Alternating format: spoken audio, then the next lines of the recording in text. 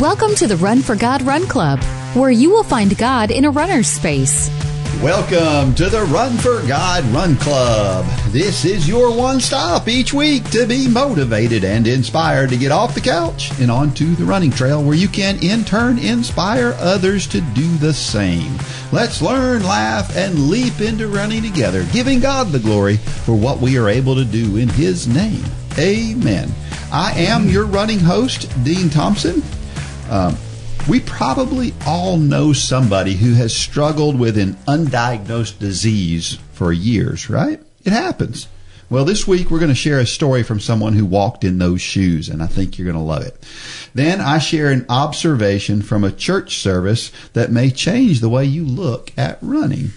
All that and more with Run for God founder Mitchell Hollis across the desk. Thanks for having me, Dean. So, how'd it go with Lane last week? You know, I hadn't heard the podcast, and we really haven't talked about it much. But one thing I know is Lane is never at a loss for words. That is true. So, and he did a good job, of course, as usual. He always has at least one or two things that he says that I just kind of latch onto. And he did last week. Yeah. Well, good. Yeah. Good. So it was good. All right, our sponsor for this week is SecureMac. SecureMac.com are the makers of the popular security software MacScan 3. This software protects your computer from the threats targeting Macs, which are malware, keystroke loggers, and stalkerware. People nowadays are storing more and more of their information on their Macs, which provides an ever-growing target for hackers. SecureMac has been educating users about security and privacy for over 20 years now. They even have a podcast to inform users on how to protect themselves online, and they explain it in a way that everyone can understand. Try a free scan today, and when you're ready to purchase, use the code RUNNER for a special discount. Protect your Mac before the hackers steal your security, and go to SecureMac.com today. All right, so let's talk about this week's Facebook post or social post. This one comes from Jan Klemp. She's kind of a household name around here as well. But she says, I haven't been running other than my daily morning mile with my dog since the half marathon I completed on May 21st. I had been pushing myself hard in running and in other areas of my life.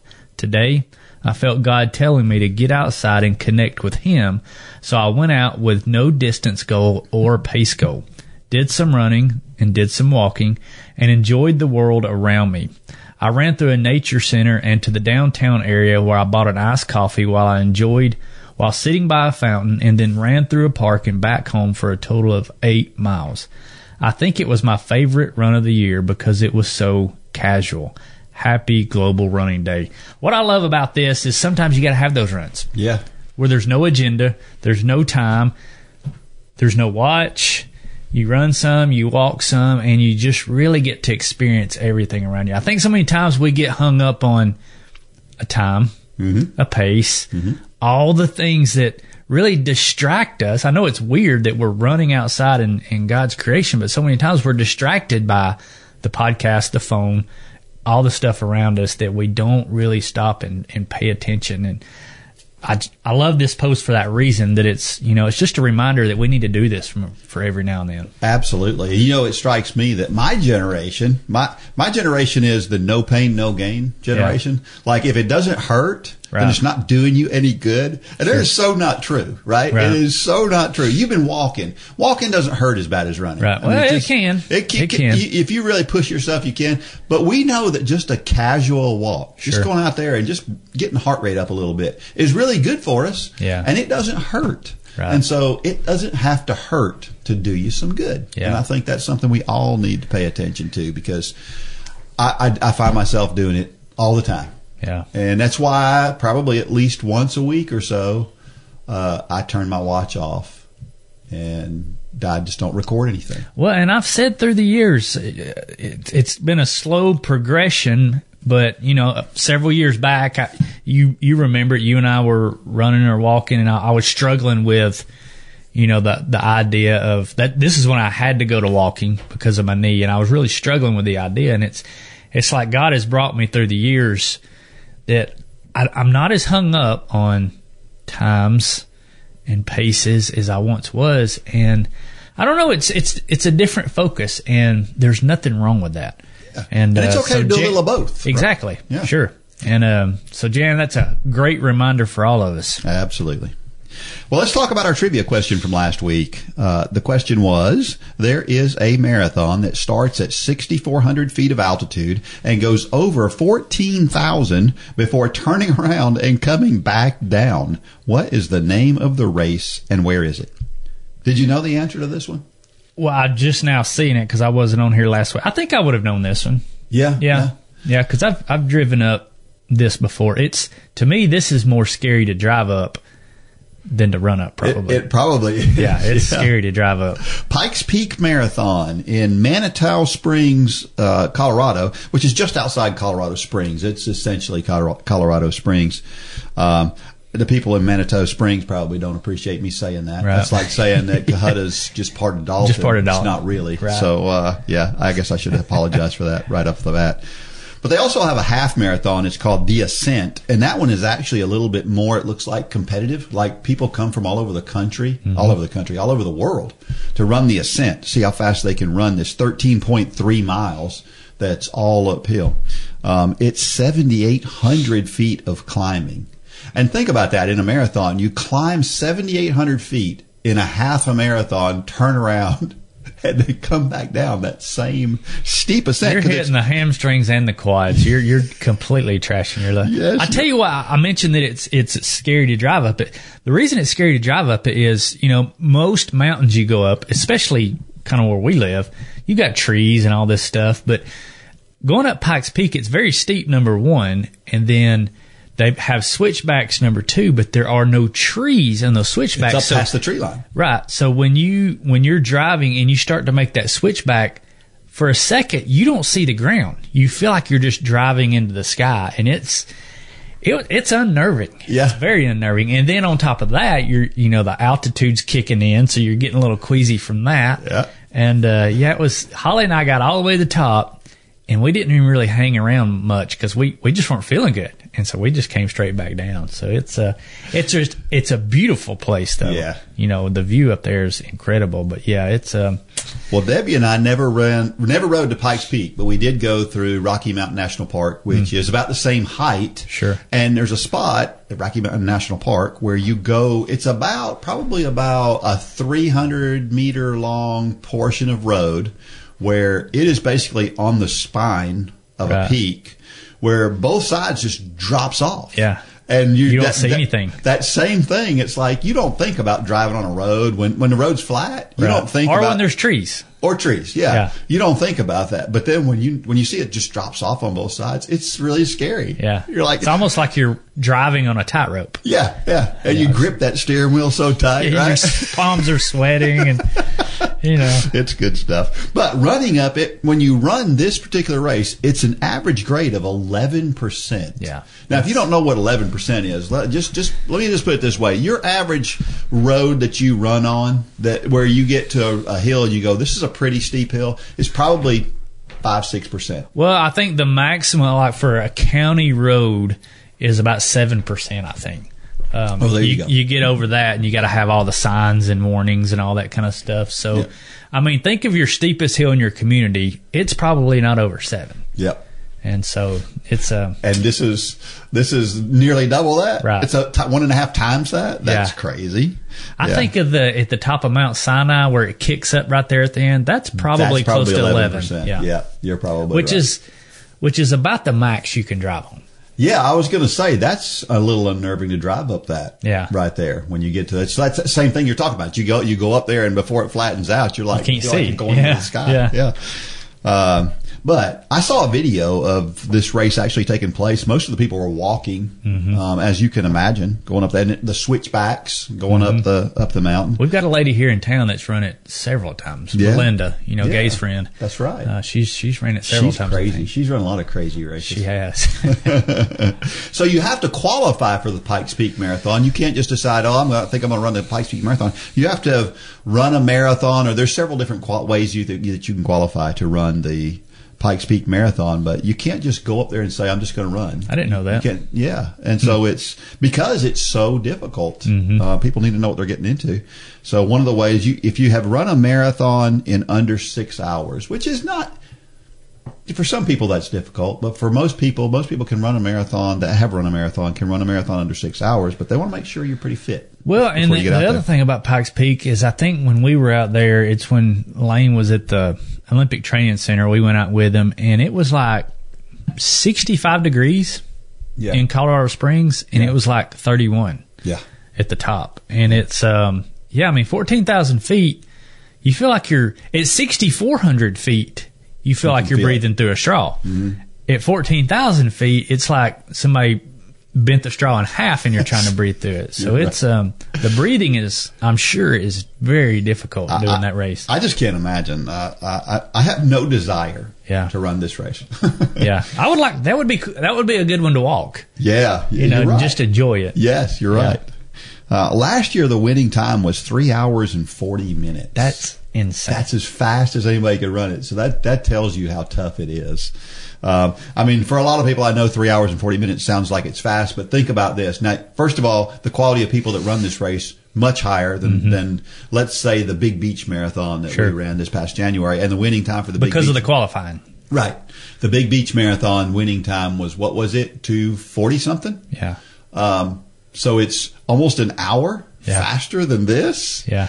And that person that ran the 2:40 at Big Beach is probably running 4 hours here. So it's crazy how difficult it is. So if the average ascent, so this is a race where you go up and down, right? Well, the ascent is just the up. Oh, okay. So for the just up portion, so 932 for the ascent, and that's somebody that came from. They're not even a United States citizen. They came from outside the country to come here to run this race, and the fastest they could run is 9.5 minutes a mile. Is that crazy? Yeah, that's super. Did you say you've been to Pikes Peak, or you haven't? I have not. Okay, have not. Yeah, it's pretty impressive. Obviously, I can't imagine. Like I said, it hurts my lungs just to think about it. Yeah, that is where I had always known, and altitude is a real thing, and I'd always known it, but when we got there, Lane was doing a camp at the Olympic Training Center for triathlon. Well, the day before, he had a track workout. And we went to the local track in Colorado Springs, and he was doing like 400s. And let's say he was doing them in 110 or whatever. I don't remember what it was. He was pretty young.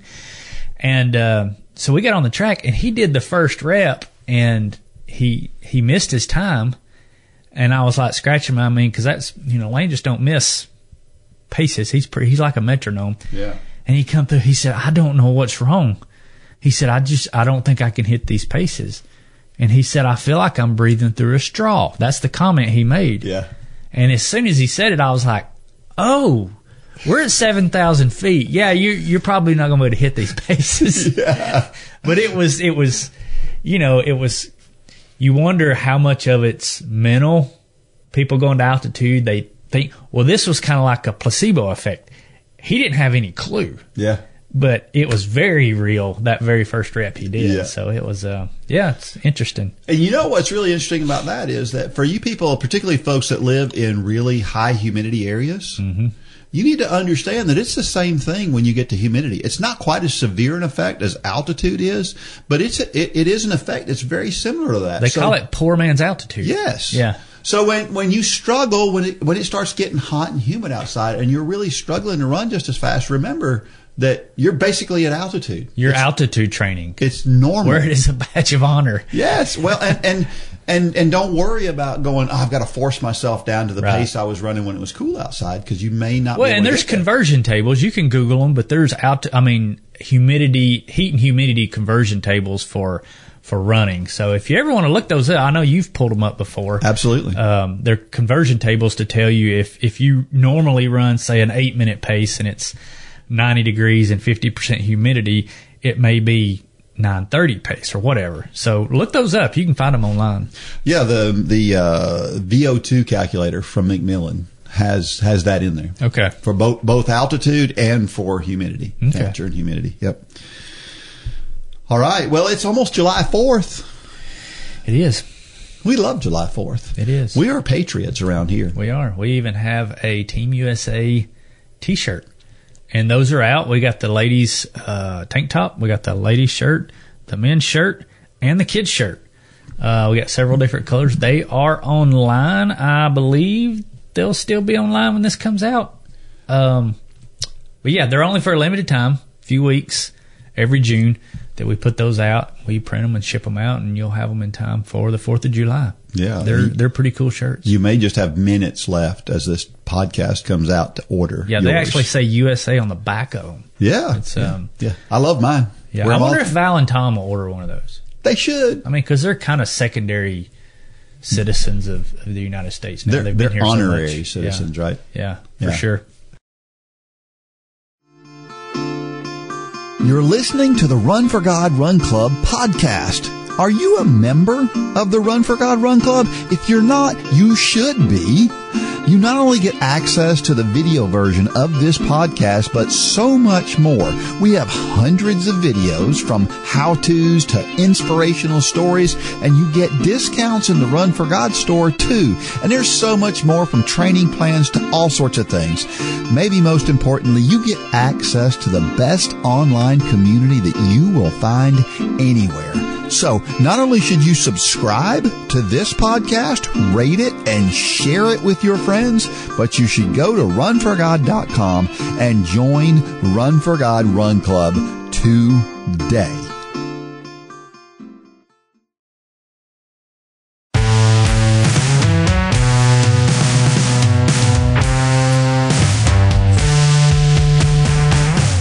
We're back, and we have had an influx of stories. So thank you for those of you who have answered our call to send in stories. Thank you. But don't ease up. Yeah, let's not get complacent. Yeah, we don't want to get complacent, but thank you to those who have ponied up. And as a matter of fact, next week, we are going to have a guest on here.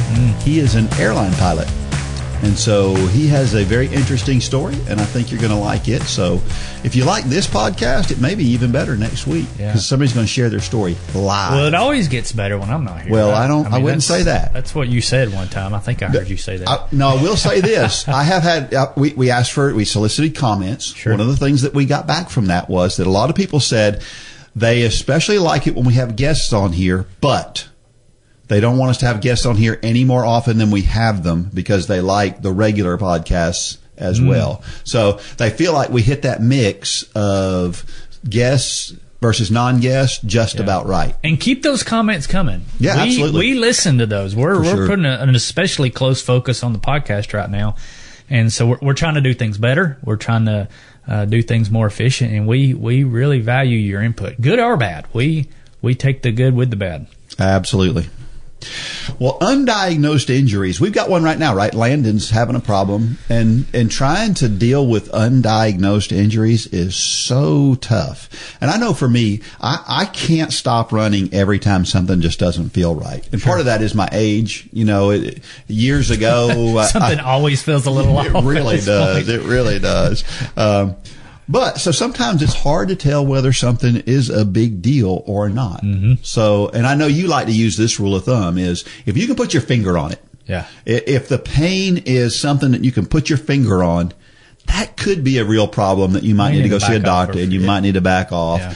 If it's a generalized pain, which is most of my pains are more generalized, I just keep running through those things. Yeah, and even if it's something you can put your finger on, that doesn't necessarily mean you need to go to the doctor right away. Take 3 or 4 days off. You're not going to lose fitness in 3 or 4 days, and then come back and see if it's still there. And if it's still there and you can still put your finger on it, then it may be time to get it checked out. But you don't have to run to the doctor immediately if you can put your finger on it. It may just be a tweak, a pull, and a lot of times those things will work themselves out in a few days. And while you're doing that, get out your roller, your foam roller, or your massage gun or something, and try to loosen that area up, because oftentimes that does wonders. Right. And I'll tell you, sometimes you don't even know. Here, this is really weird. And if you're watching the video, you can see this. If you're not watching the video, I'll describe it. But I have a problem in my left glute. I mean, it gets so hard. Sometimes it hurts to sit down, right? Because it hurts so bad. And I can fix it. And do you know how I can fix it? right here. If you're not watching, I am digging up underneath my rib cage on the opposite side of where. But if I can get that muscle loosened up, I think it's the psoas muscle that runs down through there. It connects your upper and your lower half of your body. And if I can get that muscle loose, it'll make the pain in my left glute subside. So interesting. So a lot of times, probably because that psoas is knotted up, so it's making your posture different. That's exactly what's going on. Wow. Yeah. And you know who found that, right? Holly. Of course. Yeah. Of course. Yeah. So Holly Cope, the massage therapist in town. Yeah. She is fantastic. She found that 5 minutes into me talking to her for the very first time. Yeah. Before she even put her hands on me. Yeah, she's pretty incredible. Yeah. Anyway, but sometimes you run through some stuff too. I remember one time I ran through something. It was in my quad, and I was like, it hurt, but it wasn't terribly. Anyway, I ran through it, and every time I would run, it would be like it hurt pretty bad to start with, but then it would ease off. So I'm thinking, well, it's just it's got to be a minor thing, right?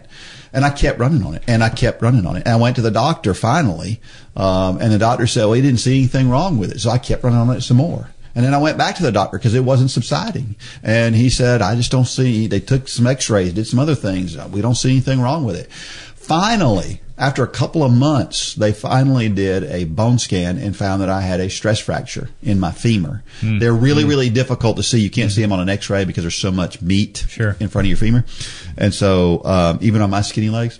And so, so they found that. I wound up having to take 3 months off. And I tried to run through that. In hindsight, I wish I would have taken that 3 months off a little quicker. But it didn't kill me. That's always the challenge. Yeah, and you don't know. And sometimes, you know what? You're going to err on the wrong side. Don't worry about it. Sure. You know? I mean, that's the last time I've missed running, basically, is when that happened. Since then, I've been running almost every day since then. So, yeah, so you can get through some stuff. You can get through some stuff for sure. I tend, again, to default on that side of just keep running. Because most of the time that works. Yeah. Most of the time I can run through those things. But here's what happens very often. So a lot of times, remember that time several years ago where we had a big snowstorm here? They didn't anticipate it.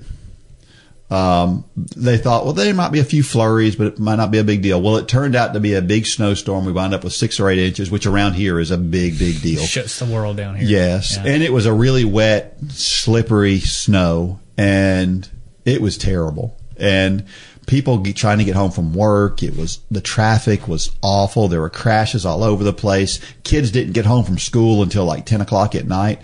So how did the school system react? Because they got complaints from every parent in the world. They got all these complaints. You should have shut down quicker. So now what do? Shut down if it's even talked about. That's right. That's right. There's not going to be a school today because it might snow. Right. And that's an overreaction, right? So you want to be careful not to do that as it relates to injuries and things like that. Well, all that brings us to today's story. Erin Leopold has written a book, and this is an excerpt from her book. But what you need to know about her is that she went through years of being undiagnosed and not knowing what was wrong with her. So that kind of puts things in perspective as we read this story called Waving the White Flag. The air is heavy, as it often is in June in South Carolina, and I am determined to get outdoors to make another attempt at putting in some time on my running shoes. The trails are shaded by large trees along the 3.2 miles of winding asphalt. The creek has enough water to hear the trickle as it moves over the rocks and sand formations. Even though my allergies heighten being outdoors on the trails, I decide to suffer the physical consequences in exchange for the peace it gives my soul. Nothing I do seems to take away the constant symptoms I manage, so I figure I can't stop living, and I'll do what my mind says it enjoys. Nature is at the top of this list. Therefore, I choose to do what my spirit dictates instead of listening to my body. I have learned by now that if I listen to my body, I won't do much of anything, and I can't accept that for my life. Seeing with my heart is more real than seeing with my eyes. This day is no different. I struggle to regain a regular pattern and schedule of running, and it feels like it will never return the way it was before surgery. As I wrestle to maintain proper form, I begin talking to God. I hold the image of a man running aimlessly, beating the air as described in 1 Corinthians chapter 9. I sense this is what I look like to passers-by, a body flailing in all kinds of silly directions. My ego is bruised. My body aches. My feet grow numb, and frustration envelops my soul. I approach another runner on the trail, and I can't wait to get past him so the tears I hold back can finally flow. It's like a breached dam about to burst. As I pass the unfamiliar runner, my eyes blur as the tears fall. God, would you just work with me? I scream in my thoughts. Without a second's delay, I hear the still small voice of God respond, No, Aaron, you work with me. Stunned in my tracks, my running quickly halts as I realize the words I spoke. What did I say? I repeated aloud several additional times. I question at this moment the belief system I hold based on the words that echo in my mind. I thought I trusted God to grow my faith. I thought I followed his lead and not my own. And I thought I learned the practice of letting go. Everything I know, or I thought, was a lie. But now I know the truth based on the power of my words. Ugly tears turn into full sobbing, and I don't care at that moment if another person passes by or not. Time stands still. My knees weaken, my posture relaxes, and I raise the white flag of surrender. This meeting happens unannounced to me.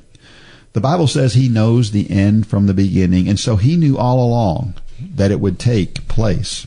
I merely showed up to run, or so I thought. Marked moments are available for all of us who live in the awareness of God's presence. When we show up, things happen. It requires a prepared yes in our spirit. Finding My Second Wind is my newly released memoir from which the above was taken. You may also find yourself running on an unplanned road and need inspiration, encouragement, and hope. I believe you'll find that in this book. Running through difficult pain, finishing strong with warrior faith. Thank God for revelation, right? Yeah, for sure. God took her thinking, or what she thought was sound thinking, right? I mean, we all think that we're thinking in the right direction, and just kind of turned it completely around on her. Yeah, you know, and we've done this many times on here. I always compare our walk with Christ to our relationship with our kids. Mm-hmm. And how many times growing up, it's happened recently in this house, do you see your kids doing something and it's completely wrong. And you just kind of sit back and you wait for them to come to you. And then sometimes they don't. And then until it runs completely off the tracks, and then you have to get involved, and you want to just grab them by the face and say, just ask me. But so many times they just run roughshod, doing it their way. And in some cases, that's good. That's the best way to learn in many cases. But it doesn't have to be that way. Yeah. You can learn by the school of hard knocks, or you can learn by the wisdom of others. I've always said that. Mm-hmm. As I get into my older age, I choose more times than used to learn from the wisdom of others. But when we're young and dumb and we think we know everything and we're teenagers, so many times it's us doing that same thing, what she's talking about. We're trying to do things our way, and we're kind of shaking our fist at God, saying, "Come on, God, get on board." Yeah. It's like your child doing something and saying, "Dad, this is the way it's supposed to be done," and you're saying, "No, it's not. Yeah. I've done this plenty of times before. I've been around the block a few times." Now, does God take that kind of posture? No, but in His infinite wisdom, the answers are there. Yeah. The wisdom that we need is there, but so many times we choose to do it by the school of hard knocks. Yeah. And we just have to be open. And that's the hard part, is being open. Yeah, for sure. Psalms 23, 1 and 2. The Lord is my shepherd, I shall not be in want. He makes me lie down in green pastures. He leads me beside quiet waters. He restores my soul. She goes on to say, this calming and beautiful image is what went through my mind as I ran on the trails, seeing and hearing the serenity of nature while conflicting struggles gripped in my flesh. You know, I think there's two instances where you can't live in peace. Number one is outside of salvation. Mm-hmm. There may be moments of happiness, but there is no true peace there.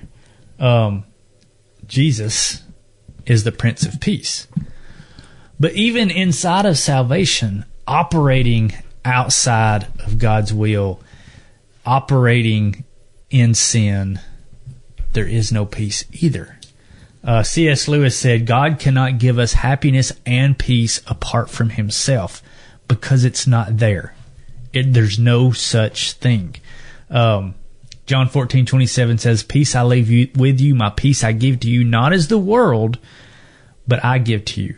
Let not your heart be troubled, neither let it be afraid. And I just think I'm seeing more and more in society that, it's the old question that you hear a lot of people ask. Can you be a Christian and be fill in the blank? Yeah. There's a lot of those questions out there nowadays. Some of them are hot button topics. Some of them are not. I'll use the example, an alcoholic. Can you be a Christian and be an alcoholic?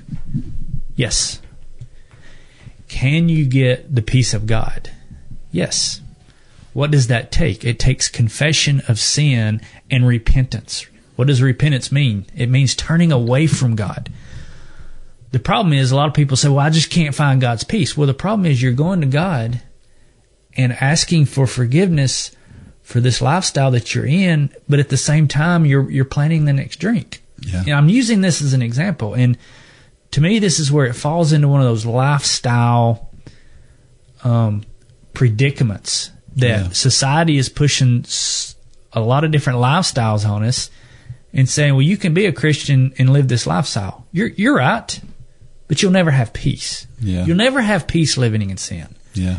And like I said, C.S. Lewis said it best. God cannot give us happiness and peace apart from himself because it's not there. There is no such thing. Because along with asking forgiveness comes repentance. Wow. And repentance means turning away from that thing that you're doing, that lifestyle that you're living, and turning to God, and that will provide peace. But that's the only way. Yeah, well said. Matthew 12:34 says, out of the overflow of the heart, the mouth speaks. She goes on to say, the words I spoke aloud didn't agree with how I believed I was surrendered to God's will and not my own. My heart revealed open wounds that still existed and needed forgiveness and healing. Isn't that interesting that we very often go a direction. We think we're going in the right direction. Mm-hmm. And then God just kind of bonks us over the head and says, no, you're not. No, you're not. And he does it a lot of times it's a pretty stark thing, like it was here in this case. Sure. I mean, this was a very pointed moment for her. And a lot of times God will get our attention that way. But the way he does it, the way that we can turn from one thing completely to another direction is so incredible. Mm-hmm. Because it's not human, right? That's not human at all to be able to do that. It's just incredible to me. I know this passage of scripture is where Jesus is he's telling the Pharisees, he's talking about the Pharisees. They're known by their fruit, and he's calling them a brood of vipers, mm-hmm. because that's what their fruit is showing, right? That's who they are. And all this time, the Pharisees think they're going in the right direction. Mm-hmm. I mean, they're convinced they've read their Bible. Mm-hmm. They know more about the Bible than almost anybody that lived in that time. but they're completely off the rails. Sure. And so often that's where we are, is we're off the rails. And it, again, this scripture says, out of the overflow of the heart, the mouth speaks. Most of the time when we're off the rails, something's going to come. And I'm going to talk about something here in a minute, that illustrates that. Well, kind of on that same topic, but going back to the issue of peace. To me, peace is all about your relationship with Christ. And a lack of peace is all about your relationship with Christ. But too many times, and I'm as guilty as anybody, we associate a lack of peace with something that somebody has done to us. Yeah. It has no bearing. It's a completely separate thing. You could not be happy that somebody's done something to you. You could be mad that somebody's done something to you. But if your peace is not there, that's on you. Yeah. That's on you and your relationship with Christ. You can be having the crummiest day ever. You could be going through the crummiest season of life.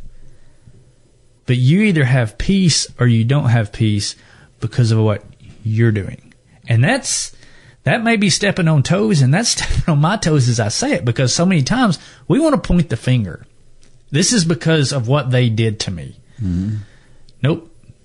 A lack of peace is not because of that. Yeah. It's everything to do with your relationship with Jesus Christ. Well, now that you've stepped on some toes, let me stomp a little harder. Because what happens very often is here's the way we do it. We look at things like that and we go, I'm worried about this thing. Yeah.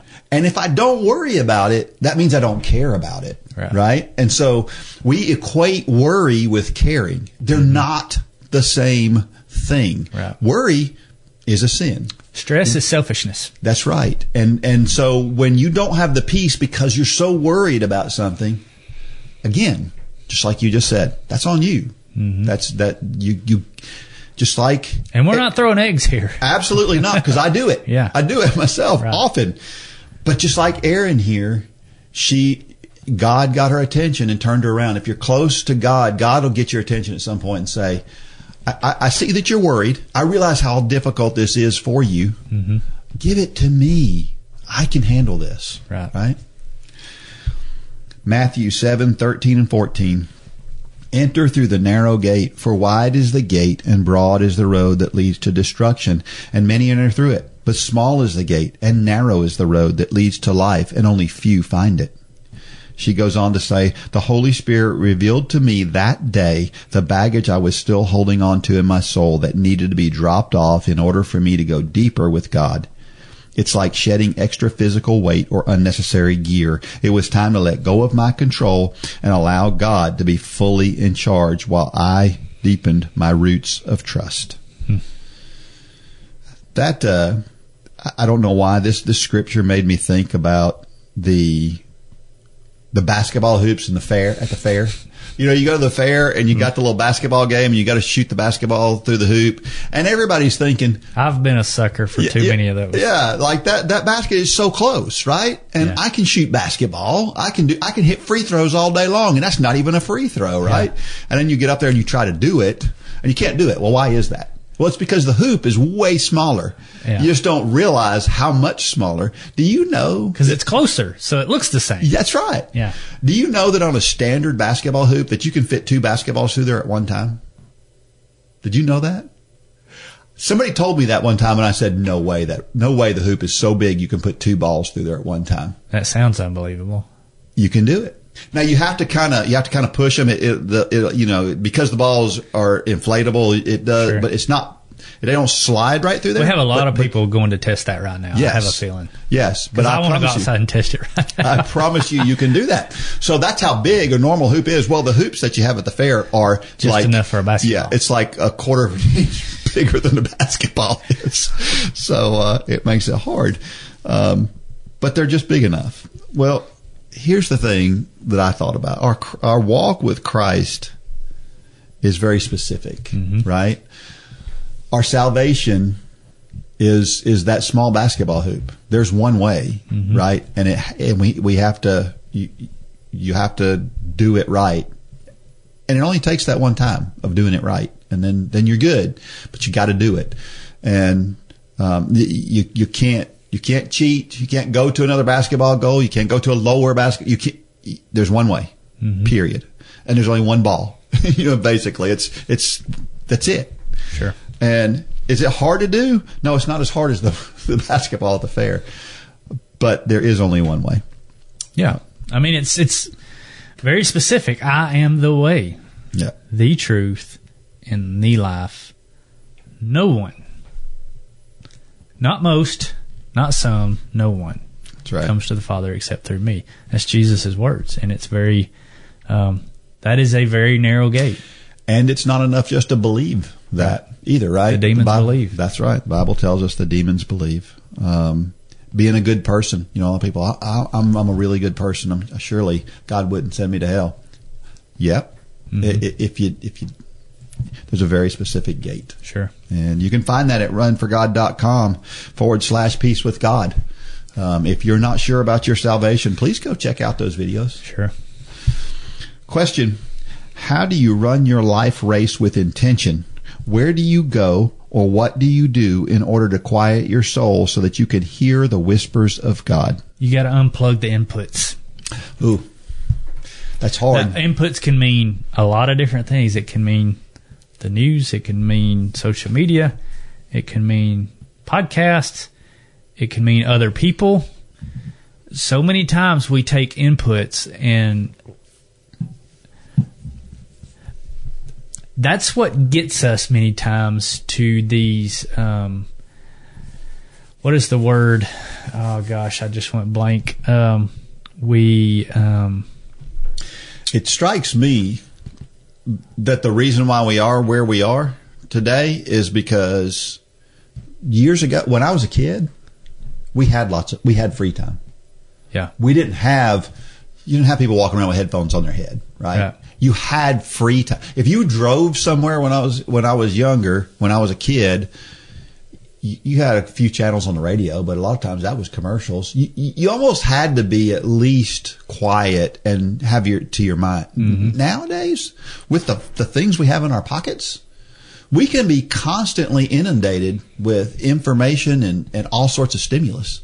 And maybe that's why as a society, we've gotten so far away from God. Well, and I think it's not something we did on purpose. No, that's the thing is if you're having inputs, if all you're listening to is podcast and social media and the news, it doesn't matter which channel, which side of the aisle, what, you're going to be led astray. And if all you're listening to is those and you're not contrasting it with the Word of God, you're going to be led astray.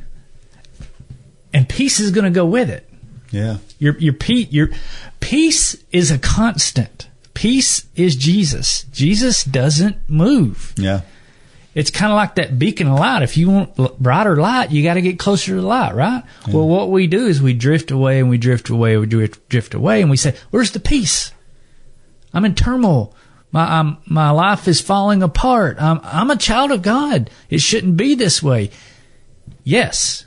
When you drift away, whether you meant to do it or not, this has got to be your constant. I'm holding up the Bible. Yeah. That is your constant. Jesus is the source of peace. There's so many, you look at how many people in Hollywood. I think my mind goes to, I won't even say names. How many people in Hollywood have taken their own life, and you look at them and you think they were such a happy person. Yeah, it's true. Happiness has nothing to do with peace. Yeah, it doesn't. You can be living a lifestyle where you have moments of happiness, but you can be in utter turmoil spiritually. And there's only one way to fix that. It's confess, it's repent, and it's to turn to Jesus. Yeah. That is the only way. Yeah. Whether you're saved or you're not saved, if you're saved and you're living in sin and you feel like your life is in turmoil, there's a reason. And it's because you're living outside of what God wants you to do. Yeah. You need to turn to Him, repent, And don't be already having that next thing planned. Yeah. Because that kind of negates your prayer. Mm-hmm. I'm not talking theologically here. I'm just talking common sense to me. If Dean, I say, man, I'm so sorry I punched you in the face, and at the same time I'm saying that, I'm thinking about how I'm going to punch you in the face 10 minutes from now. My words really have no meaning. A little hollow. They're very hollow, and God can see that. Mm-hmm. We forget so many times that God knows our thoughts. Yeah. And yeah, I'll get off that soapbox. It's a good one. It's a good one. Peace is found in Jesus.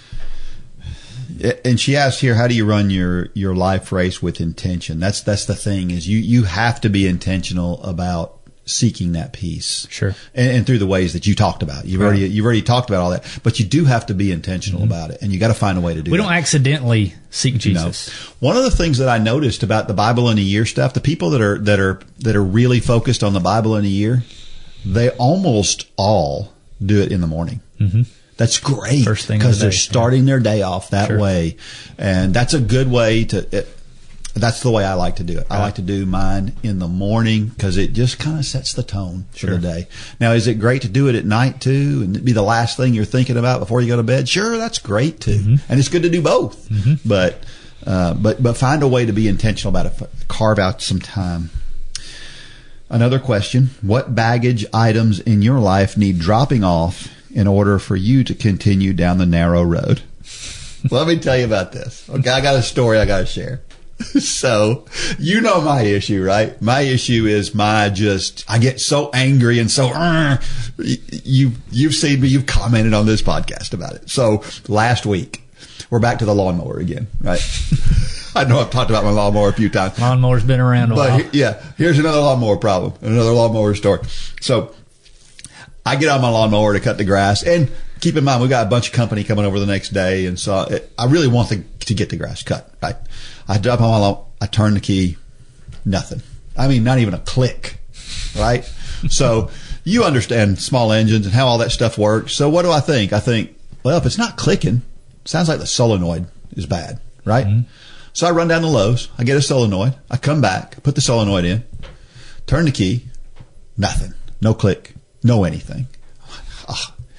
I think, could it be that the battery went that dead that fast? So I'd go down to Lowe's, I'd get myself a battery, come back, put the battery in, turn the key, nothing. Like, and so at this point, I'm like, well, about the only thing else it could be is the switch, right?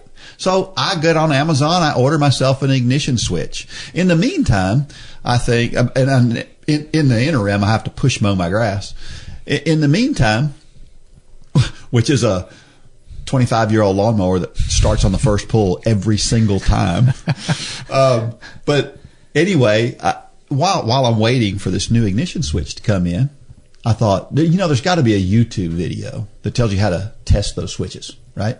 So I went and pulled up the YouTube video, got my multimeter out, tested the switch. Switch is fine. Nothing wrong with the switch. Now I'm really perplexed. I'm like, I feel like I've checked everything in the electrical system.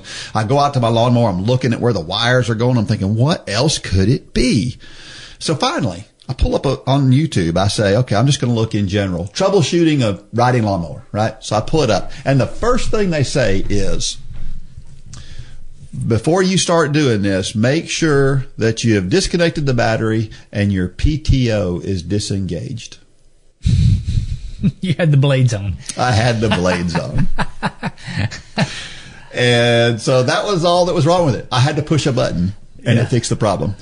Now, I say all that. It's a funny story, and it really was funny, and I laughed at myself in the end.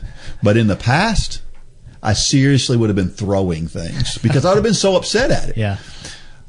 I didn't even get upset once. And Debbie even commented. She said, I am so proud of how you handled that, and that's the way I know that God just keeps working on me, right? Mm-hmm. But it's because I recognize when I do something impulsively that I shouldn't have done. I do it anyway, and then I regret it immediately following that. Well, what is that? That's the conviction of the Holy Spirit saying you shouldn't be like that, right?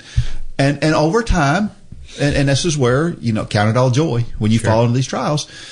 that's where God has. I've done that enough now, thousands of times. So God has put this lawnmower in your life for a reason. For a reason. Yeah. And so anyway, I'm getting better at it, and God continues to work on me, and He will if you're intentional, as she talked about. Absolutely. Last question. What yes have you surrendered to the Lord, and are you continually moving in the direction of it? Well, again, obviously for me, that's what I was just talking about. I'm moving in that right direction. You know, I think it's sometimes it's small things and sometimes it's big things. I think, about this ministry, we've got changes coming, and we have to be careful that we're not missing what God is calling us to do because this is the way it's always been done. Mm-hmm. It may even be this is the way God's always had me do it. Mm-hmm. Too many times we get stuck in, I don't know what that's called, but we get stuck in this is the way it's always been. Yeah. God doesn't change, but God will change his ways of accomplishing his goal. He may have you doing this in this season of life, and he may have you doing this in this season of life. He may have run for God like this in this season of the ministry, and he may have it look like this in this season of the ministry. And we have to be careful not to hinder that. We have to. That's being open. We have to say yes to God before we hear the request. Yeah. And so many times we're like, okay, God, I know you're talking to me. Go ahead and finish your sentence before I tell you. We take that posture, and that's the wrong posture. We have to say yes before God makes a request. It's a good point. And you know what else we have to do is we have to stop justifying the things that we do, right? By saying, well, what I'm doing is okay, or it's a good thing, or is it black or is it white? And be open. I heard somebody tell a story yesterday about Oreo cookies. So he when he was a kid, this guy was telling the story. He loved Oreo cookies. Mm-hmm. And he would come home every day from school, and his grandmother told him she kept a jar of Oreo cookies. She said, now you can have 2 Oreo cookies when you come home from school. And so he would come home from school. He couldn't wait to get those Oreo cookies, and he would eat his Oreo cookies, and he'd go outside and play for a little while. Then he'd come back in, get a couple more Oreo cookies. And he'd go back out, and he'd come back in, get a couple more Oreo cookies. And but so he was only getting 2. That's right. But his grandmother asked him. She said she noticed that the jar was going down a lot faster than it should, and she said, "Are you just getting 2 cookies after school?" And he's like, "Yes, I'm just getting 2 cookies after school." What is that called? That's called lying. That's called lying. Yeah. And that's the way we justify things, right? Yeah. We justify things all the time. Mm-hmm. And finally, what we have to do is we have to put things in place to make sure that we're listening to God, mm-hmm. and we're open to His thing, and we're not making excuses, and we're not justifying things. Mm-hmm.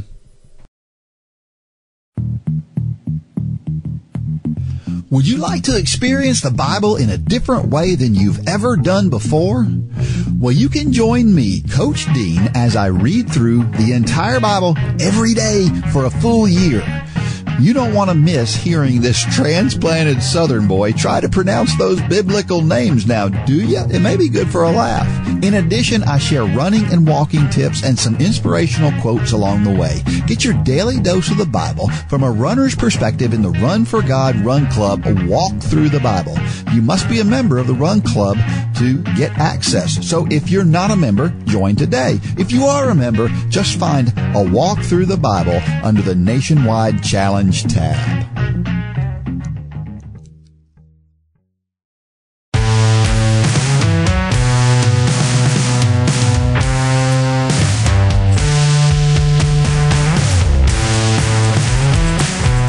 All right, we're back. A tragic thing happened this past weekend in the Ironman event. I think it was in Germany. Did you hear about this? This motorcycle and this cyclist crashed head on. I didn't hear about that. They were riding on a relatively narrow road, apparently. And so this cyclist was out kind of in the middle of the road, and this motorcyclist who was with the lead bikes or something. He was part of the race. Probably an out and back. And had a camera guy on the back of the motorcycle. And they had a head-on collision. The guy on the motorcycle died. Wow. The guy on the bike still in the hospital, last I heard. Broke his bike completely in half. Apparently the camera guy's okay. But it's a tragic thing. You know, a guy died in the Chattanooga Half Ironman just a few weeks ago here. I did not know that. Mm-hmm. Wow. He was a well-known cyclist in Chattanooga. Did it happen on the bike? Mm-hmm. Yeah, he was on the bike. Yeah. Well, we say that to say be careful out there. You know, it's relatively safe to run out there, but don't take unnecessary chances. I used to run with a guy. He used to drive me crazy because we would have a sidewalk to run on, and he was convinced that running on asphalt was better for him. So he would run on the asphalt. Except for those cars that run you over. Yeah, exactly. Because here's the thing. Around my house, we don't have sidewalks around my house. But the cars know there are cyclists and runners and stuff out on those roads because they're out there all the time. So they're kind of looking for them to some degree. But if there's sidewalks, cars are not looking for there to be an object in the middle of the road where there's sidewalks because they assume that people are going to use the sidewalks. So be careful. Understand what the expectation of the drivers are and don't take crazy risks because, gosh, it can just be, it could be terrible. Yeah, just be extra careful. Make sure that that you're aware, that you're visible. You know that your clothing is something you can see. Mm-hmm. I find myself every once in a while I'm running in like a gray shirt, and I realize cars could probably barely see me. Sure, and that's you just got to be extra careful in that case and be ready to jump off the road. Yeah, and that's kind of the way that I do it. So yeah. Just be careful. Be careful out there. This was a reminder from this Ironman race. All right, it's a time for Dean's Thoughts. That's a time when I share something that I've written about the intersection between running and faith. Well, have you ever been irritated at something and then delighted even though nothing about the situation changed? Well, that happened to me just recently. This is called Blessings Disguised as Irritations. Part of my responsibilities at our church is to make sure some of the technical things are squared away. We broadcast live every Sunday morning on Facebook. We also coordinate presentation screens during the service in addition to running the soundboard and making sure the lighting is adequate. I just have to ensure the production goes off without a hitch. As hard as I have tried, I have not figured out how to get the microphones to change their own batteries, though. Not long ago, a few minutes after our pastor began preaching, I heard a baby in the congregation pitching a fit. You've probably heard it yourself at one time or another. My initial reaction was that I had not included a crying baby in my plans for the service production. If I'm being completely truthful, I was a little irritated. Then I was overjoyed. You see, 3 years ago, we had no babies in our service at all. As a matter of fact, we had 2 teenagers and no children in most services. All of a sudden, the crying baby was music to my ears. Nowadays, our church has more young people on Wednesday night than adults. It's a great problem to have. It reminded me how lucky we are to be runners or walkers. Sure, some days are really tough. Some days it's incredibly difficult to get out the door. Sometimes my energy level just doesn't seem to be enough to get me through a 6-mile run. But then I think about how lucky I am to be in the shape I'm in. I'm so fortunate to be able to even think about running those miles. It really is a matter of perspective. The next time you find it difficult to get out the door, think about how you would feel if you couldn't run or walk at all. The next time you're too tired, think about the people who suffer from debilitating diseases who wish they could even think about going for a walk. We really are fortunate. These days, it's tough to be a Christian. I've heard more people denigrate our faith in the last 2 years than I had for the first 55 years of my life. It can be discouraging for sure. But 2 Timothy 3:12 says, in fact, everyone who wants to live a godly life in Christ Jesus will be persecuted. The Bible clearly tells us that we will be persecuted here on earth. But much more importantly, Paul explains in 2 Corinthians 4:7-12, But we have this treasure in earthen vessels, that the excellence of the power may be of God and not of us. We are hard pressed on every side, yet we are not crushed. We are perplexed, but not in despair, persecuted, but not forsaken, struck down, but not destroyed, always carrying about in the body the dying of the Lord Jesus, that the life of Jesus also may be manifested in our body. For we who live are always delivered to death for Jesus' sake, that the life of Jesus also may be manifested in our mortal flesh. So then death is working in us, but life in you. Paul was persecuted far more than any of us ever will be.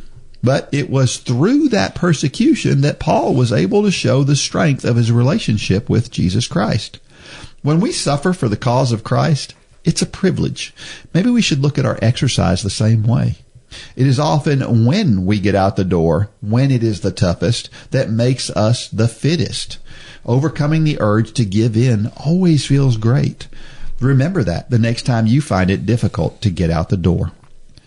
Just like my mind was changed in a flash when I put the crying baby in perspective, you can change the way you look at those tough days. Think about how fortunate you are instead of how hard it is. And the next time you hear someone question your faith, take a deep breath. Realize that Paul showed us how to handle it gracefully and count it as a privilege, because it is. It's a good word, Dean. We really are fortunate to get to do what we do.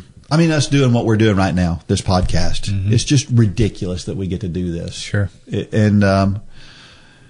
But at other times, we're busy, right? Yeah. You just prayed before we got started. We always say a prayer, and you said, Lord, help us to not let that busyness get in our way. And that's so hard sometimes not to do. Busy's good. I love busy. But so many times we use that as an excuse to get in the flesh. Yeah. You can be busy and focused on God. And there's a lot of ways to look at this. I noticed myself the other day. You know how maybe you're trying to do some research on the internet, right? And you're clicking through some things, and every time you pull up a web page, you get these pop-ups. Subscribe to our newsletter or whatever, right? Yeah. And you get frustrated with those. But think about this: if it weren't for those pop-ups, that information wouldn't be there and wouldn't be free, because it's a whole lot. Encyclopedia Britannica would have to be going to those again. That's right. And we don't want to do that. So you got to realize that you got to take the bad with the good and appreciate it. My boys were fascinated here a while back. I forget where we were, and there was the whole, what was it, World Book Encyclopedias? Yeah. Up on a shelf, and I was pointing to them and I said, that was Google. That was internet. Yep. That was the internet back before the internet. And they were just amazed that, and they were like, well, what about, things changed? And I'm like, yeah, they had the yearly updates, I think's how it worked. You had the encyclopedia set that they only changed every so many years. But then every year you had a concordance or an update. Yeah. And, that's a true story. It's amazing how all of that plus a million times is in the palm of your hand now. That's true. It's pretty amazing. It really is. I feel like I'm starting to see some people, I talked about in this, the persecution, and we really have seen the rise of some groups of people who are very anti-Christian. I'm not going to bring any up, but there are definitely some out there for sure. But I feel like we're starting to see some pushback. We are. On some of that stuff, and that's a good thing. We don't have to be in somebody's face to stand firm. I thought about I've been finishing up. I'm trying to make sure I watch every Duck Dynasty episode, and so typically during lunch I watch an episode of Duck Dynasty. Yeah, and so I'm on almost at the end of season 9 right now. I think there were 11 seasons.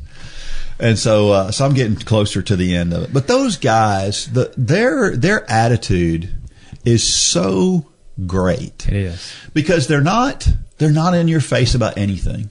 But they'll be very pointed and ask somebody, how's your faith? What's your relationship with God like? But they do it in a way that you feel like they just care. They just really want to know. They're genuine. And then at the end of every show, they have a prayer. Mm-hmm. And the people at, was it A&E that I think that show was on originally? Those people didn't want to let them do that. No, and I don't know if you remember the episode. It's the one where they built the football field. Have you seen that one? They built the football field and they have a family game. Yeah. Well, during that one, Willie says something and they bleep it. Did you know he didn't actually cuss? He came out and said, "I didn't cuss." But the network put it in there for theatrics. Really? And he got so... I think that was kind of maybe part of the beginning of the end. Wow. Was they were trying to force things in there to make it more worldly when, as far as all I can tell, they're as far from it as you can get. I mean, I think you listen to the Unashamed podcast some too. Mm-hmm. But that's our society. It's living that life, and I'm not meaning the hunting, fishing. Living a life for Christ is so offensive. It's getting more and more offensive to our society, but that is biblical. You just stated it. What Paul says, it's biblical. So be encouraged by that, and that is so. It's easy to grasp that idea, but it's hard when you're in it. Yeah, it is. But we've got to trust what the Word says, that will come, and we should take joy in that. And it's why it's so important that we spend that time learning more, drawing closer to Him, because in that moment when somebody does challenge us, we don't need to shoot back ugly words. Mm-hmm. We need to do it like the Duck Dynasty guys do. When somebody challenges them, a lot of times they're funny about it, but they don't shoot back in anger. Yeah. Well, I had a situation, and I won't get into the details of it, but just here recently where some of my friends, we were debating an idea on whether to do something or not, and everybody in the room was all in for doing it. And it was kind of what you said earlier. It's kind of we justify, and I just said, I'm not going to take part in that. That was an uncomfortable thing to do, and they all looked at me like I had 3 heads, because it wasn't something terrible, right? But it was. I felt the conviction of the Holy Spirit just really pounding me in that instance. But my hope is that while I may not get invited to that next thing, which is, on a very, very small, that's how we're persecuted in America most times, is we're kind of shunned. Yeah. But through that, my hope and prayer is that they saw Christ. Absolutely. I hope. And I bet they did. Did. But we have to. But when that next thing comes around and you don't get invited or you're not asked to take part, we have to remember what we were thinking in the moment. Yeah. Because God will use those times, even though we may get left out next time. God is always using those, and those are the hardest. Those are the times where it's easy to justify. God, everybody's doing it here. Yeah. Well, we're not everybody. We're set apart. That's right. Yeah. Yeah, and that's where, back to the Duck Dynasty guys, they would have been real clear. They don't do things that are illegal, right? Sure. They're hunting and fishing. How many hunters and fishers follow everything by the letter of the law? Probably not that many, right? There's probably a lot of guys doing stuff that How do you know a fisherman is lying? They're moving their mouth. Yeah, right. But those guys, you just get the feeling they don't cheat on anything, right? It's because of the way they live their lives every day and the way that they talk, the way that what they do and how they do it. And, sure. Yeah, it's pretty cool, and that's the way we should be. We should stand firm with where we are, and we have to realize too that not only that, but that next time that you don't get invited to whatever that thing is, Satan's going to use that to poke at you and go, see, yeah, you did the wrong thing, yeah, but you didn't. Mm-hmm. You know that moment when you're running and you settle into that perfect pace, and then the next song comes on? Don't let that happen again. With the new J Radio, you can trust us to make sure that the next song in your playlist will help you keep up that pace.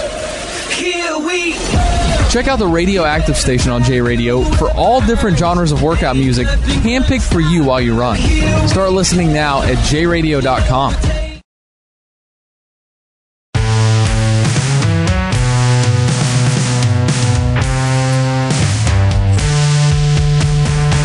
Every week I share a reason why running or walking is so awesome. And this one is specific to walking this week. And I read this and I thought this was good. It counter-affects the weight-promoting genes. Now, we knew that it was good for us from a weight standpoint, but listen to what this says. Harvard researchers looked at 32 obesity-promoting genes in over 12,000 people to determine how much these genes actually contribute to body weight. They then discovered that among the study participants who walked briskly for about an hour a day, the effects of those genes were cut in half. So, for all those people who say, it's in my genes, yes, it is in your genes, and that's what they're saying. They're saying that we have obesity genes. We have genes that make us obese. But that the effects of those genes can be cut in half by running and walking. Never knew that. Yeah. Yeah, I love that. Well, we had a new world record in the women's 1,500 meters this past weekend. Faith Kipyegon, who's Kenyan, she's undisputed best female 1,500 meter runner of all time now. She ran under 3 minutes and 50 seconds for the first time ever, which makes me wonder, is she going to be a trivia question in the future? John Walker was the first guy to run the mile in under 3:50, and we still remember that today, even though it was done back in the 70s. I think we'll remember Faith for this. But what was cool about this, and one of the reasons that I bring it up, is not just because Faith is a great lady and she did a good thing, but watching the others in the race. There were a lot of really good runners in that race. And after she got through, she was so happy doing what she had done. She's won 2 gold medals. She's won 2 world championships. She's done everything except set the world record. And she's got the world record now. And all of those competitors, one by one, they came over to her and congratulated her and were genuinely happy that she had broke that record. And it's really good to see some, because when the other competitors love the fact that somebody did so well, that's a genuinely says good a lot person. About that person. Yeah, genuinely good person. And I think we've talked about it before, but in Kenya has a higher percentage of Christians than any other country in the world. So that's why they have names like Faith. And here's another cool story. So there was a guy, his name's Tyrone Gorsey. He's a high schooler, and the 10K record. Now, I understand they don't run the 10K a lot, but the 10K record for high school is 28:32. It was set by Rudy Chapa way back in the 70s. I think it was 1976. He set that record. Matter of fact, the top 3 fastest times ever for the 10K for high school were set in 1976 when Rudy Chapa set the high school American record. Well, here's what's cool about it. Rudy Chapa heard that this guy was going to try to break his record. And so Rudy Chapa got out his old singlet from his high school singlet from where he set that record and let him wear that singlet for this attempt. Really? Isn't that cool? Wow. And he accepted and he wore the singlet, and it was really cool. And then the race itself was crazy. So this kid gets out there and he's on pace for the first 5K. I mean, he ran the first 5K. He had to run what, 14:15 pace, and he hit 14:15 exactly at 5K. So he's dead on pace. And then all of a sudden he starts coughing. He has this coughing fit. And for about 300 meters, this kid he can't stop coughing. And you're like, it's just ruined it, right? And then after about 300 meters, it goes back away. He gets back on pace. Now, he missed it. He wound up running 29 flat, and he ran like 82 seconds for that one lap when he was clicking off these 70-second laps for a bunch of laps.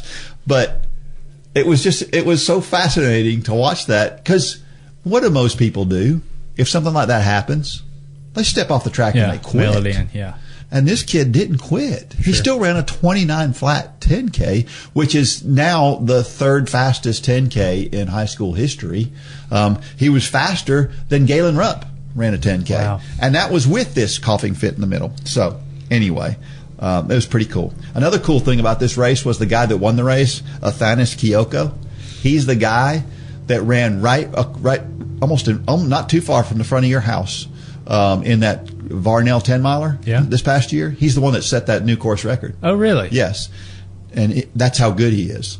Wow. He's winning 10Ks on the track with professional competition. Best, yeah. Yeah.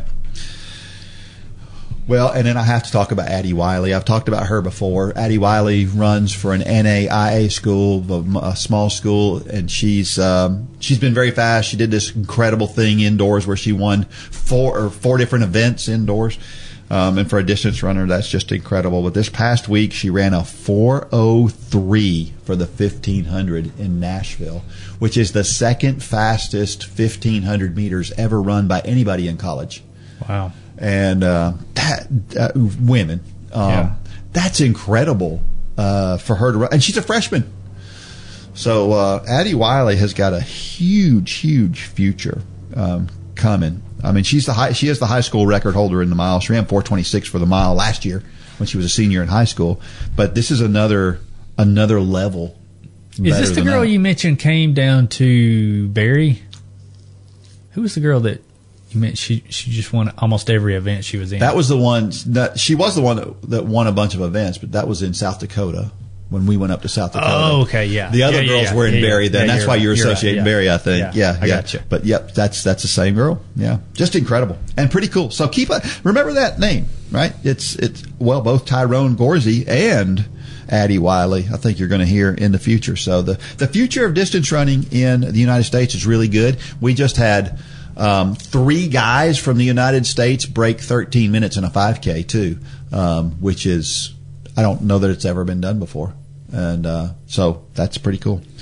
We're getting better at the distance events, and I'm loving it. How about a trivia question for next week? I love this one. This is, you got to do a little research on this one, because I would say most people don't know the answer to this one. I would not have known it had I not found it.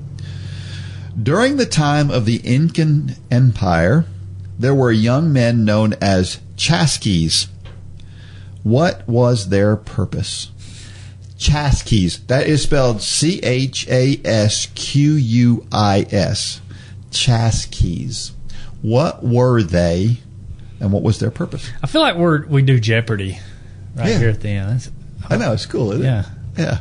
So if you know the answer to that, you can send your answer to dean@runforgod.com. And if you're the first person to answer, you will win $20 off in the Run for God store. Cash is good. Mm-hmm. Cash is good. And I'll leave you with this motivational thought of the week. I don't know who said it. I love this. I've never heard it before.